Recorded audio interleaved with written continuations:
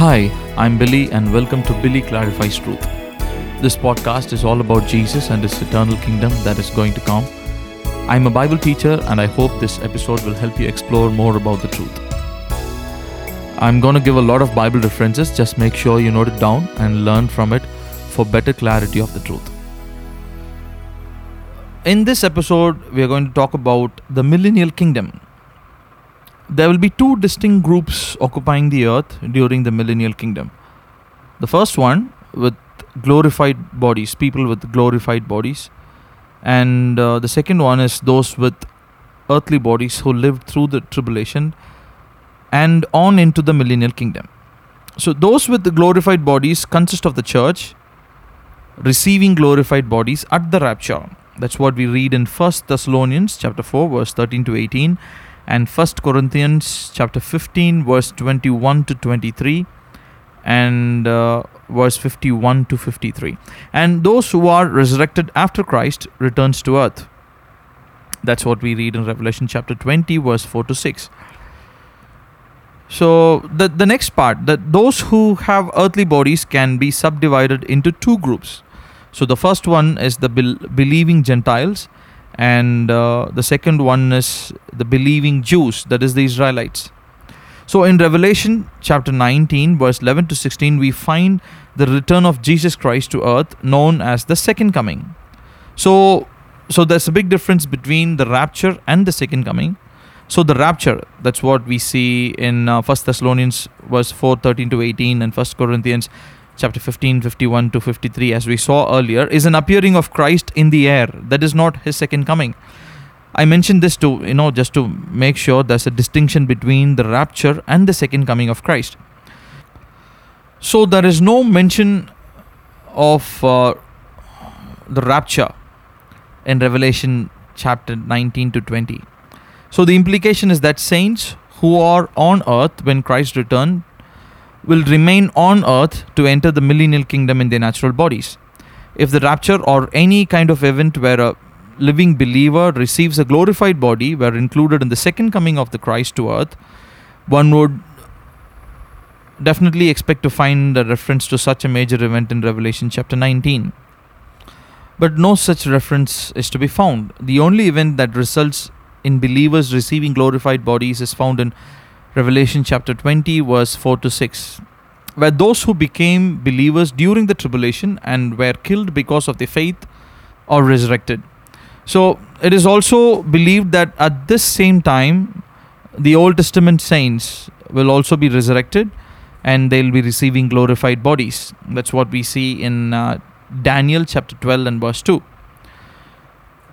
So moving on, so as we read a scripture passage from Matthew chapter 25 verse 31 to 46. So it says, the passage is commonly called the separation or judgment of the sheep and the goats. The sheep and the goats refer to righteous and unrighteous Gentiles. Christ will judge the unrighteous Gentiles, that's what we call goats, and they will be cast into the lake of fire for eternal punishment. Matthew chapter 25 and verse 46. So therefore, no unbelieving Gentile will survive to live on into the millennial kingdom. The righteous Gentiles or sheep will live on into the millennial kingdom. They will give birth to children and will populate the earth. However, these are not the only ones who will be producing children during the millennial kingdom. The impression is given that when Christ returns, all Israel will trust in Him.